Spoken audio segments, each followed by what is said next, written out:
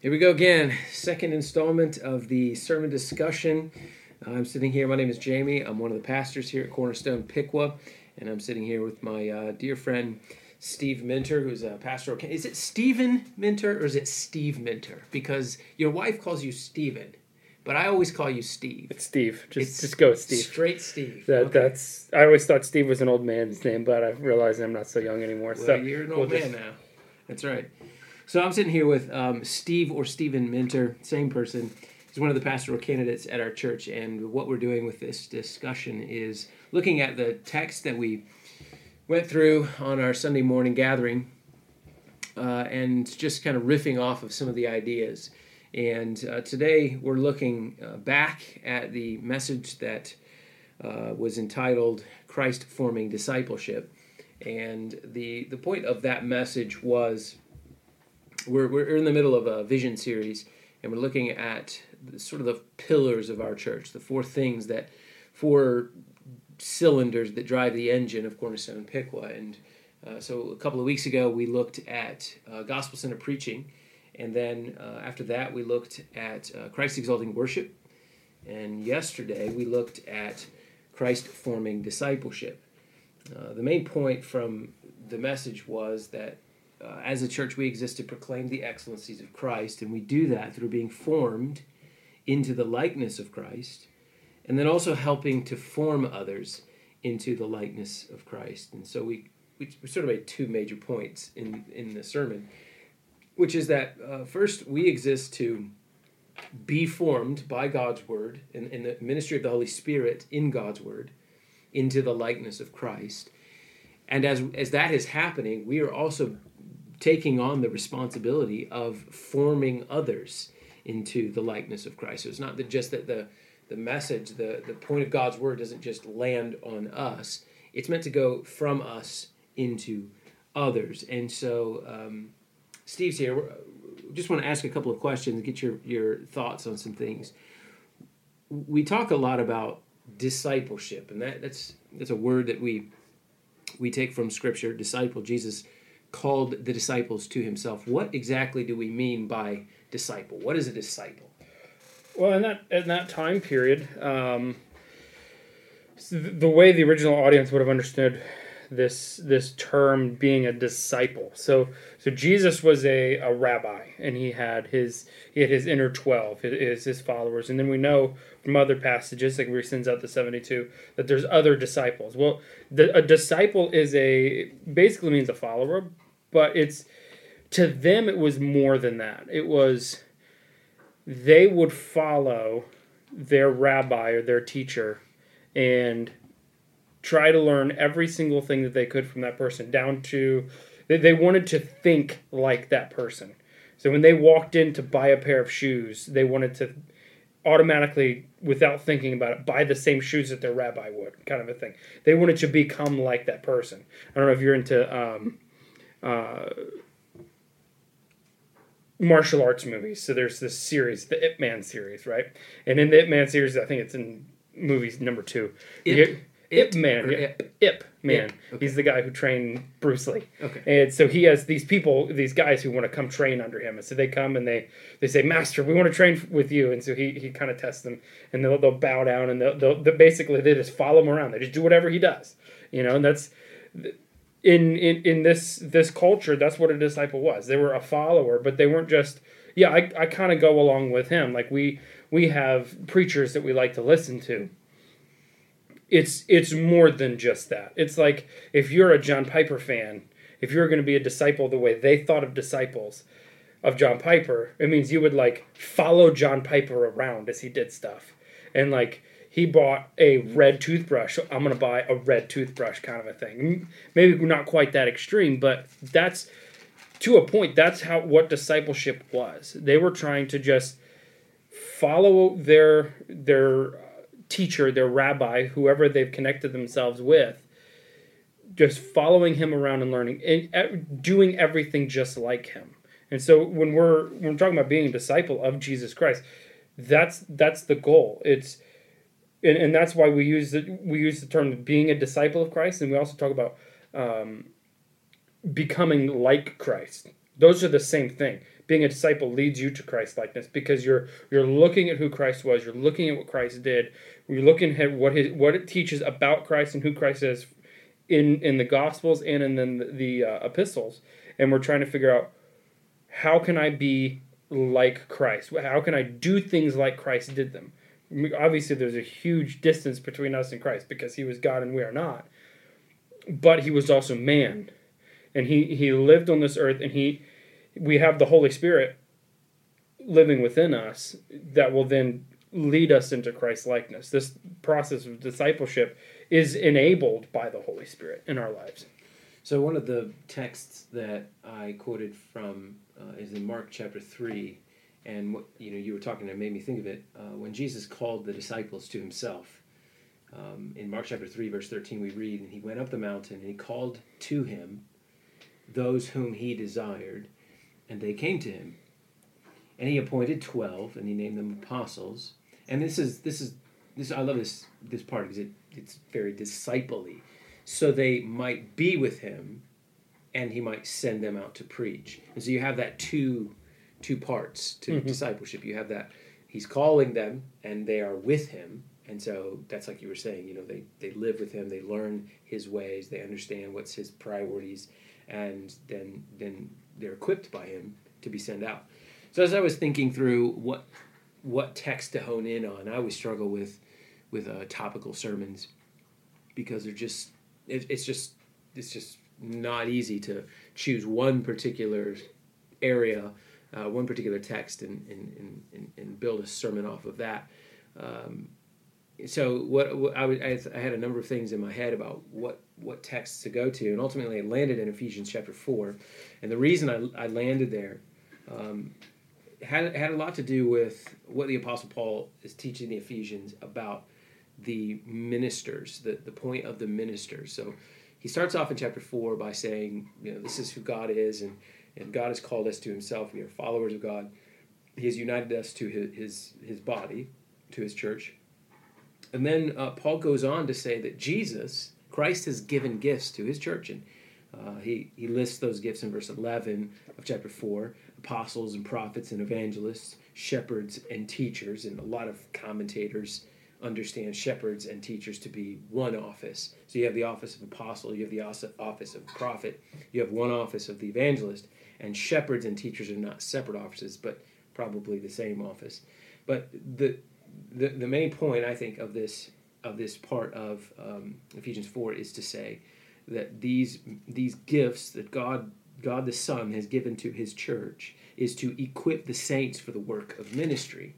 And so the minister of the word in the local church exists to administer the word to the people of God in order for the people of God to be equipped to do the ministry of God.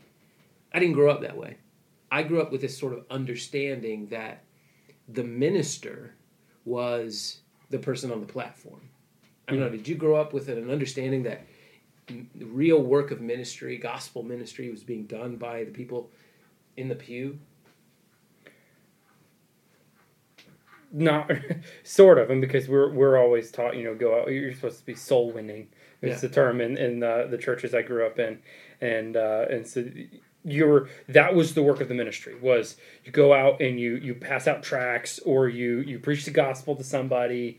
But really, the main work of the ministry was the pastor's job. There was a youth pastor's job. There was a Sunday school teacher's job. That was the missionary's job, and we were here to support them in the ministry. Mm-hmm. Well, this completely, like you said, it says it's for building up the body of the Christ until we attain the union of faith and mature manhood. Actually, 1 verse 2 early. So it says to equip the saints, right? So the saints are the ones doing the work of the ministry. Well, as I was kind of looking at this today and I was kind of thinking through it, it seems to me that the ministry, the work of the ministry that's being talked about there, the word ministry is the same word we get our in the Greek, is the word we get our word deacon from. And so as I was looking at this, I was like, okay, so he says for the work of the ministry, what is the ministry? And so I started going back before this to see what the category of ministry was. If he had used that term before in the passage, anywhere in the book. But then I land on starting verse 1. I therefore, prisoner of the Lord, this is chapter 4, verse 1, urge you to walk in a manner worthy of the calling for which you have been called. Okay? With all humility and gentleness, with patience, bearing with one another in love, eager to maintain the unity of the Spirit in the bond of peace. That's the ministry. Bearing with one another, humility, gentleness, walking worthy of the calling for which you have been called. And that calling for which you've been called is growth in Christ likeness. And that's what he's been talking about in the previous chapters, 1, 2, and 3. And he talks about, starting in chapter 1 and then moving into chapter 2, he's talking about this is how God saves you. And then in chapter 3, as he closes out chapter 3, he's talking about the unity that we have because of what God has done. And then he continues to move through, and he gets he's back into this topic of unity in the body of Christ, and it's the unity of the Spirit. So it seems to me that the ministry being spoken of, the work of the ministry, isn't just, I'm not saying that that's something less than about witnessing and spreading the gospel, but it's not less than spreading the gospel. It's the ministry that we're called into isn't just for those outside of the church, but also for those inside of the church, and that we're maintaining the unity of the Spirit. So the unity that we have as believers isn't a unity that we're creating; it's a gift. This is something that Dietrich Bonhoeffer talks about in his little book that I'm actually reading right now. I'm trying to remember the name of that. What was the name of that book? Is it The Cost of Discipleship? No, it's not The Cost of Discipleship. It's his other one about Christian living in Christian unity. Yeah. And that's what he talks about. And that struck me. It was very timely reading of that book, where he talks about fellowship within the body is every bit as much of a gift. The unity that we have in the Spirit is every bit as much of a gift as our very salvation. And I thought that's interesting because it is it's the unity of the Spirit. So the Spirit is the one who's bringing us together. And it's through bringing us together with the humility and the gentleness and the patience and the bearing with one another that is bringing about the Christ-likeness that we're seeking to attain as we're discipling and being discipled and being sanctified by the Spirit. And it's a really timely word, what you just said, because we're recording this during a time in which we're not able to enjoy a lot of that unity that we have with one another. We are quarantined to our homes and separated. And I mentioned in the message, and I'll reiterate it here, how encouraged I've been over the last number of days of hearing from people. Even this afternoon, some of the ladies in our church doing a video call, and a bunch of them getting together and just sharing prayer requests and checking in on one another. Hearing from folks reaching out to others and doing video chats online and doing Bible study online with one another. I had a brother call me today and just saying, "Hey man, I woke up today, wanted to go to church, realized I couldn't go to church. I was a little bummed out about that." And so I shared with him saying, I woke up today wanting to go to church and I was bummed out that I couldn't go. And so we prayed together, and I trust the Lord will use it. So it really is a season unlike any other that I've ever went through, where I'm really feeling, as you were talking about the unity that we enjoy because of what the Lord has done in bringing us, uniting us to His body, I'm really feeling that in a different way now. I'm longing for that. And you really don't know what it is and the impact it has on you until it's taken away from you and you miss it. And so it's given me a new appreciation in a lot of ways for that. So just a real quick plug, the book I was talking about from Dietrich Bonhoeffer, that is Life Together, which is actually on Christian Audio for the month of February of 2020, is a free book. March, sorry, yeah. So you have, as we are recording this, you have today and tomorrow.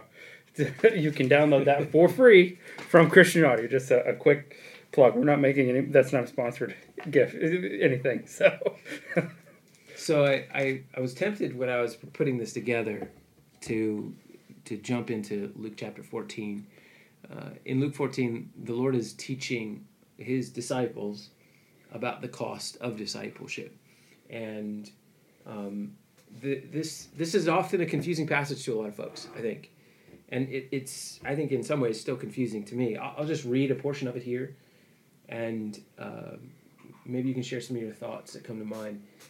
So great crowds accompanied Jesus, and Jesus turns to the crowds. This is Luke chapter 14, 26. If anyone comes to me and does not hate his own father and mother and wife and children and brothers and sisters, yes, and even his own life, he cannot be my disciple. Whoever does not bear his own cross and come after me cannot be my disciple. For which of you, desiring to build a tower, does not first sit down and count the cost, whether he has enough to complete it? Otherwise, when he has laid a foundation, is not able to finish, all who see it begin to mock him, saying, this man began to build and was not able to finish. Or what king, going out to encounter another king in war, will not sit down first and deliberate whether he is able with 10,000 to meet who comes against him with 20,000? And if not, while the other is yet a great way off, he sends a delegation and asks for terms of peace. And then Jesus says this in verse 34, so therefore, any of you who does not renounce all that he has cannot be my disciple. This is a high cost. Jesus is saying basically we have to hate father, mother, kids, wife. We have to deny everything, and in order to be his disciple. What do you think Jesus means by that? That seems radical.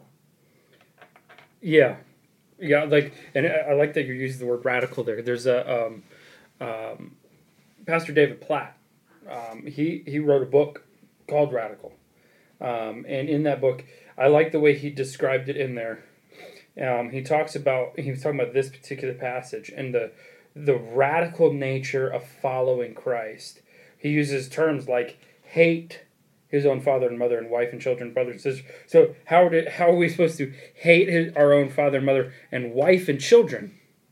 So this is what Jesus is telling us. And then you go to Paul, and he talks about husbands, love your wives. Okay, so is there contradiction between Paul and Christ in this, where Paul is saying you need to love your wife, and Jesus is like, no, if you're actually going to be a follower of me, you have to hate your wife.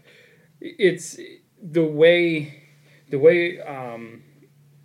David Platt describes it is, if your love for your father and your mother and your wife and your children and your brothers and sisters and even your own life doesn't look like hate in comparison with the love and devotion that you have for your Creator, God, Christ, what He has done for you, and you're proclaiming His message, then you don't understand what it costs.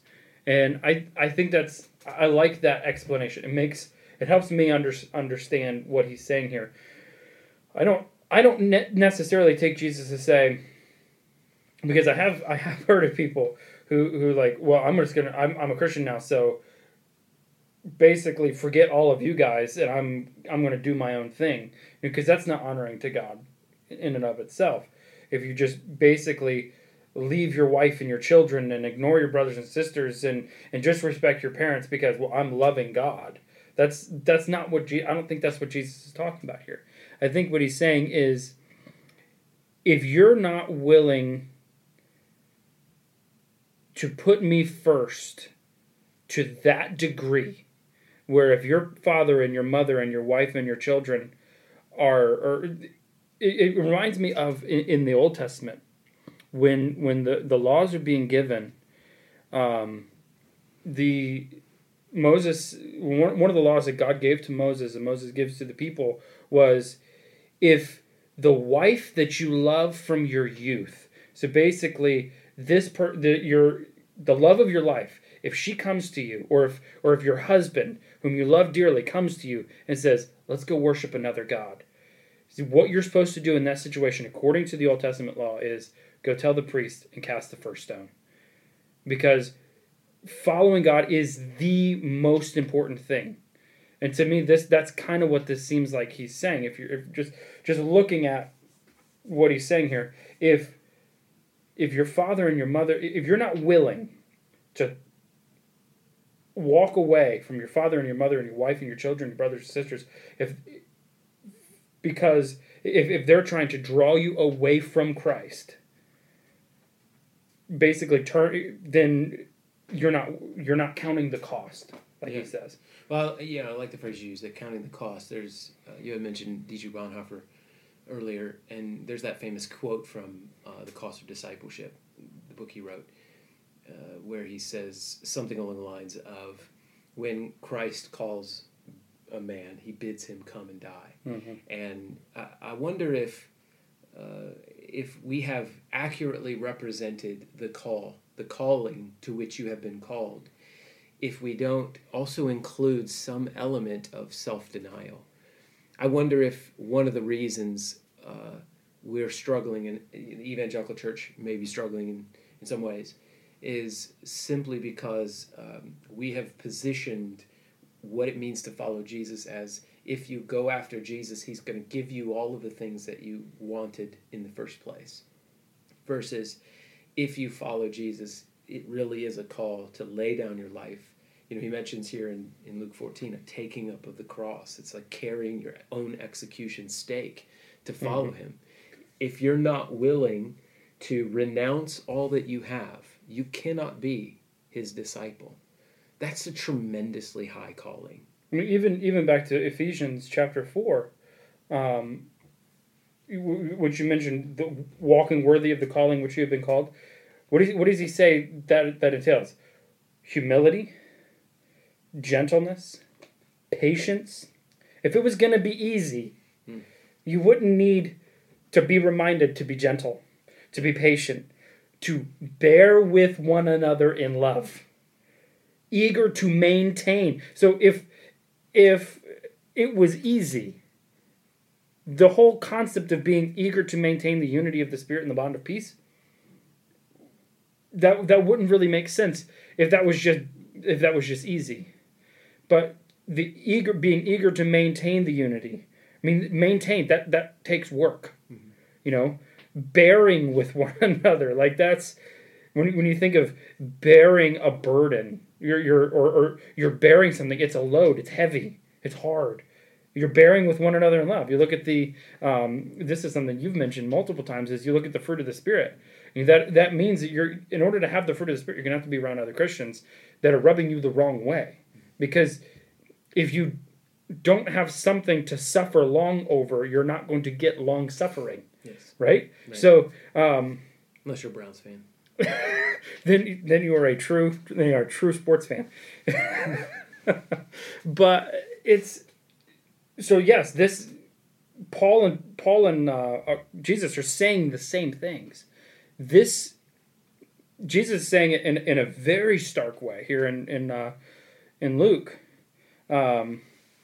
where he's saying you have to be willing to turn your back on your father and your mother and your wife and your children for my sake.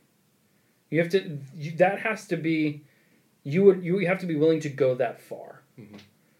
It's so countercultural to the message we hear so often, which is find yourself. So much of the message we hear today is a message of self-actualization, self-realizing, and you find out what you're passionate about and you pursue that very thing. And here we find the Lord Jesus saying the entire opposite thing, which is deny yourself. The message mm-hmm. of the gospel is not a message of self-actualization. It's a message of self-crucifixion. It's a message of turning away from who you once were to become the person that you are. One thing I really love that doesn't get as much maybe media attention, as it were, is the Lord also gives promises. It's not that the entirety of the Christian life is a self-denial and it's this you're punishing yourself to the place of extra levels of holiness. The Lord also gives promises that says the one who leaves father and mother and everything behind, he is guaranteed to be rewarded. And he says at one point that he'll be rewarded. He's telling his own disciples that you'll be rewarded in this life and in the next. So it's true that for some of us who come to faith, and we have to leave behind family members, those who are not Christians, and we have to cut ties with old friendships. But the Lord promises that, as you mentioned earlier in Ephesians chapter 4, there's a uniting to a new body, a new people. Now you're a part of a new creation, and you're richly rewarded with greater relationships. I think we need to think about what that concept of reward means in this context of discipleship and denial of self. You know, because so many times when we hear the term reward, we're thinking of material goods, right? Where for Paul, what does he say? For me to live is Christ and to die is gain. So for Paul, the reward is growing in Christ likeness, being united with other believers. You know, the rewards that Jesus is talking about aren't necessarily rewards of personal aggrandizement. It's rewards of you're gaining Christ, which is more than everything. Yeah, you see this in Philippians 3, where Paul's saying, I've suffered the loss of all things, I count them as rubbish in order that I might gain Christ and be found in him, not having a righteousness of my own that comes from the law, but that which comes through faith in Christ, the righteousness from God that depends on faith. He speaks also here of sharing in the sufferings of Christ in order that he might be like him. So the call of discipleship is first to become like Christ. But it's not only that. It's not like I become a Christian and I'm maturing in my Christ likeness by daily Bible reading, by daily prayer. It's that, but it's not only that. So if that was all the Christian life was, then all we would need is a Bible and to sit at home and to have some free time to pray and to read. But the Lord unites us to a family. We've talked many times about God uniting us to the church. And what is the reason for that? Except the disciple who is called to make disciples. So what is the responsibility on each individual Christian toward another Christian? You had mentioned earlier about some kind of relationship that we have toward other people in the church. I mean, what we have, so kind of the notes that we're working off of, it says, do we all disciple? It reminds me of a book by R.C. Sproul entitled Everyone's a Theologian. And the point that he's making in this book is everyone's a theologian, either you're a good one or you're a bad one.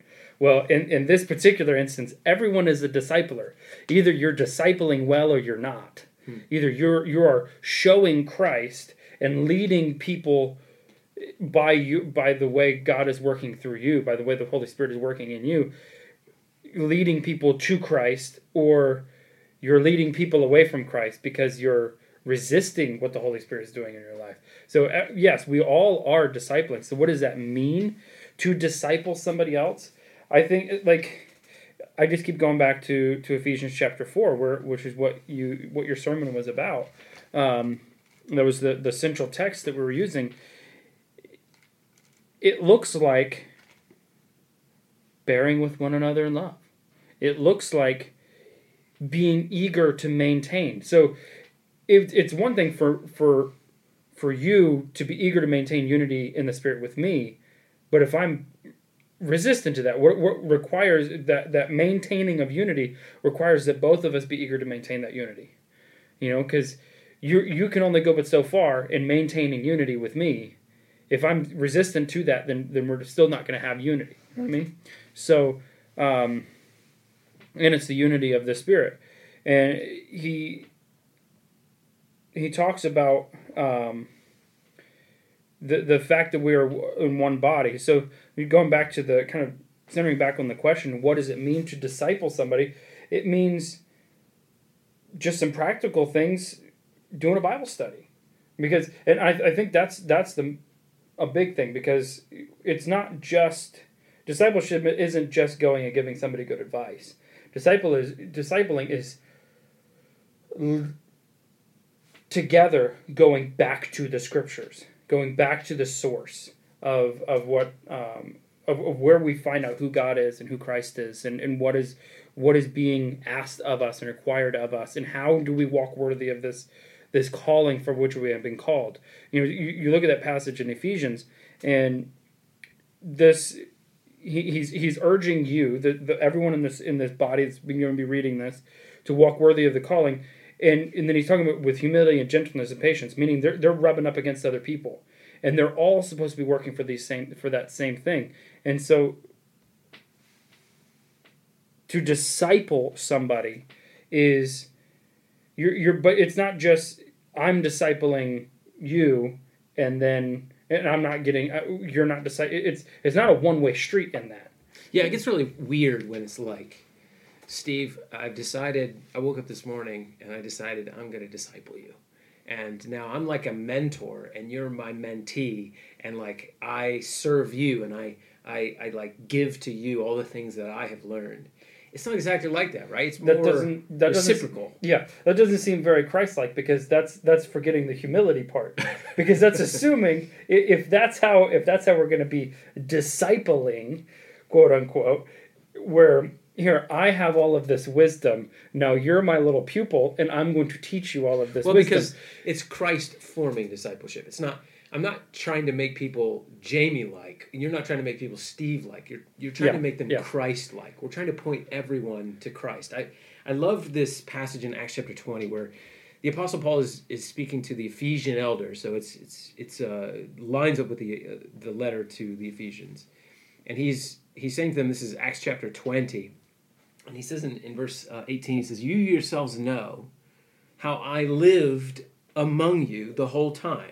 So he's saying there was life that we lived together. Like there was an intentionality to do life together. Then later in verse, let's see it down here, verse 20, "And how I didn't shrink from declaring to you anything that was profitable, and teaching you in public and from house to house." So you see Paul having this relational connection with the Ephesian elders. And then he does have a teaching ministry to them. But his teaching ministry isn't just like, I'm going to climb up on the platform publicly and preach on Sunday morning, and that's it. He says, I taught you on Sunday morning, but then I taught you from house to house. Like I went to your homes, and we sat down together, and we opened what would have been their Bible, and we looked at Jesus, and we pointed everything to Jesus, and you see that Christ-forming discipleship. Another element there is the first part of that verse 18. It says, "You yourselves know how I lived among you the whole time, from the first day that I set foot in Asia," which means he's saying, I'm not hiding anything from you. I'm not just showing up on Sunday morning, preaching a sermon and telling you what you need to be doing right, and then going back and sticking with my people or my inner group or just by myself. He's like, no, I lived my life out in the open. I put my life on display because I am, he says in another passage, he says, imitate me as I am an imitator of Christ. So that's what he's saying here is that I am here, I am imitating Christ, and you saw how I lived. And so that's another element to discipleship is it requires a level of vulnerability where you're opening yourself up for people to see your faults, for people to see your strengths, your weaknesses, to see your failures. And that's a big part of, and he says it here in verse 20, "I did not shrink from declaring to you anything that was profitable." Well, if the temptation was there to shrink from declaring something that was profitable, probably means that the thing that was profitable was a hard word. So boy, I feel that there's plenty of times when I'll be honest, it's way easier to get up on behind the platform and to preach hard, you sinner, repent, and then to go back in my office and close the door and just hide. That's totally different than sitting down and telling someone you're living in sin and you must repent and do not harden your heart against God, and to give them that clear, stern warning from Scripture. Because I like people, and I like when people like me. and I don't want someone to not like me. And so I feel that tendency to want to shrink back. But that's part of discipleship. That's part of, it's not that we should go around and pointing fingers at people, but when you have a relationship with someone and you mentioned doing a Bible study together, sitting down doing a Bible study together, and someone confesses, brother, sister, pray for me. This is a situation in my life, or the Spirit of the Lord exposes sin in someone's life. You have a responsibility because of your love for that person to say something about that and to call them to repent of that sin. That should be the normal. That should be the normal life of a believer, shouldn't it? Or is that an exception? Is it just for the mature Christian? I think that should be the normal, more because that right there goes back to the passage we looked at in Luke, where if you're not willing to hate your and to them it might feel to somebody it might feel like you're attacking them if you're saying, hey, this is a pattern of sin that I have that I'm seeing, and I am worried for you. I love you, and I'm here to call you to Christ likeness as a fellow believer, and speaking the truth in love. Speaking the truth in love, and to them it might feel like you're attacking them, but you have to be willing to put that relationship on the line because their eternal soul and they're standing with God. And this is a quote that we have up in the other room by the Prince of Preachers, Spurgeon, where he says, if people are going to get into hell, let them get over to hell over our bodies. Basically, we're standing in the way, trying our best to prevent people from going to hell, but and they're going to jump over us to get there. And that's kind of the same concept, where if we're going to have somebody in our church, another believer that we're in fellowship with, that we're discipling with, and they're discipling us, and we're discipling them, and we see these patterns of sin, we see these, or even if it's not an open sin, but there's patterns of unwise decisions that they're making that are leading them into potentially bad situations. We're just going to them, and that's going to require a lot of relational capital. You're going to have a relationship with that person. And that's part of what this discipleship thing is about. It's not just show up, throw some Bible at them, and leave. No, this requires work in building relationship so that then we can speak the truth in love into each other's lives. And it's not, hey, I'm gonna come and I'm gonna speak truth into your life. No, it's, I'm going to come so you can speak truth into my life. I can speak truth into your life. You can hold me accountable. I can hold you accountable. And we can work together in this because together our goal is the same, being like Christ.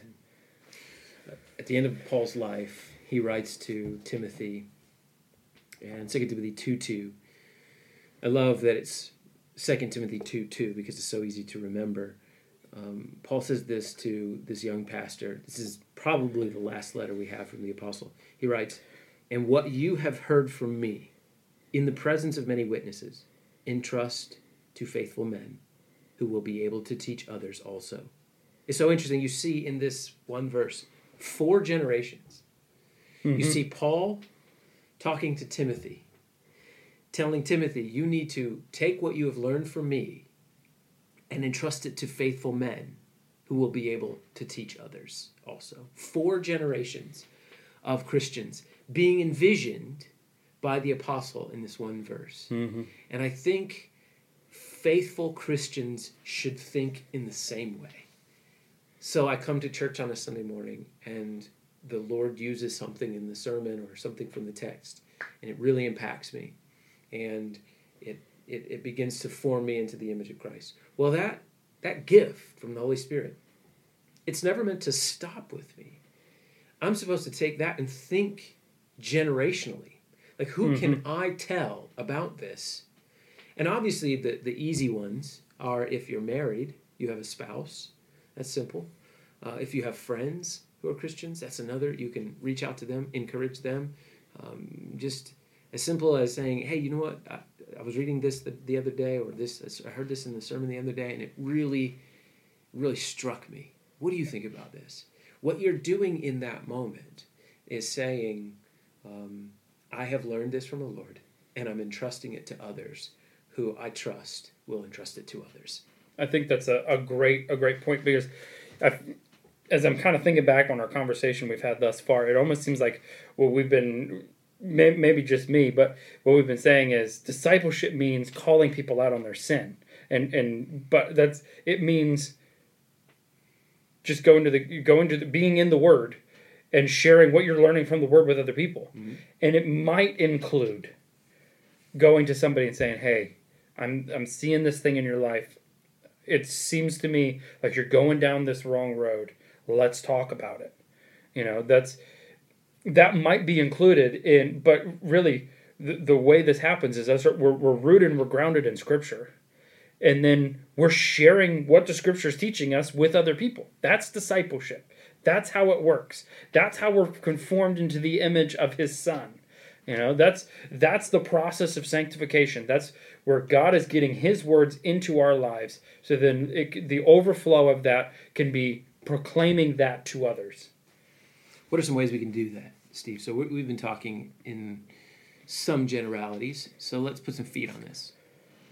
Somebody who's listening to this, how can they begin to disciple? Let's take away the fact that it's coronavirus mess and you can't hang out. Let's take all that away. So once the coronavirus has done its thing and it's over with, how do we disciple? What you just described is so simple. This is what the Lord has been teaching me in His Word. Mm-hmm. What do you think? That's all that is. But how do I do that? Just practically. Give me some examples of ways someone in our church can disciple someone else. I think the step number one, and we have a coronavirus going on right now, so you have ample time to be reading the Word. Yeah. So if you're reading the Word, you're studying Scripture, you're reading good books by good theologians, by good Bible teachers, because we stand on the shoulders of giants, as someone said. We're not coming up with this on our own. We're learning from people in the past. We're being discipled by people who have been dead for hundreds of years, mm-hmm. basically, because the way them wrestling through Scripture and wrestling with the question of who is God, what is the gospel, who is Christ, those things. People have been wrestling with these things for years, and we're reaping the benefits of that. And so we have time to be reading and engrossing ourselves in Scripture and learning from other people throughout church history about what the Scripture says. And then as we're learning those things, just talk to somebody about it. Get together, whether it be over text message or over FaceTime or a phone call, whatever it is. And if you're working with somebody and they're a believer, you can just talk about those things. If you're working with somebody who's not a believer, you can be taking this time to prepare yourself to know what the gospel is, to know what you believe and why you believe it, so then you can share it with others. It's really that easy. And thanks for having this conversation with me, Steve. It really is it's a very simple thing, but it's a very profound thing. Yeah. In that God has given others to form us. There are people in our life that He has used to form us. They partner with the Spirit, and they use the Word of God to form us into the image of Christ. And it's really not just for that. It's so that we can also be an instrument to helping to form others as well. Well, I hope that this recording has been helpful to you in putting some legs to what it means to be a disciple of Jesus and to be discipling others. Check back next week where we'll be reviewing another sermon, but it's good to hang out with you, Steve, and trust everybody is doing well. And if you have any questions about anything that you have heard here today, send an email to me at pastorjamie@cornerstonepickwood.org. Look for this video, this audio coming up next week. All right, bye-bye.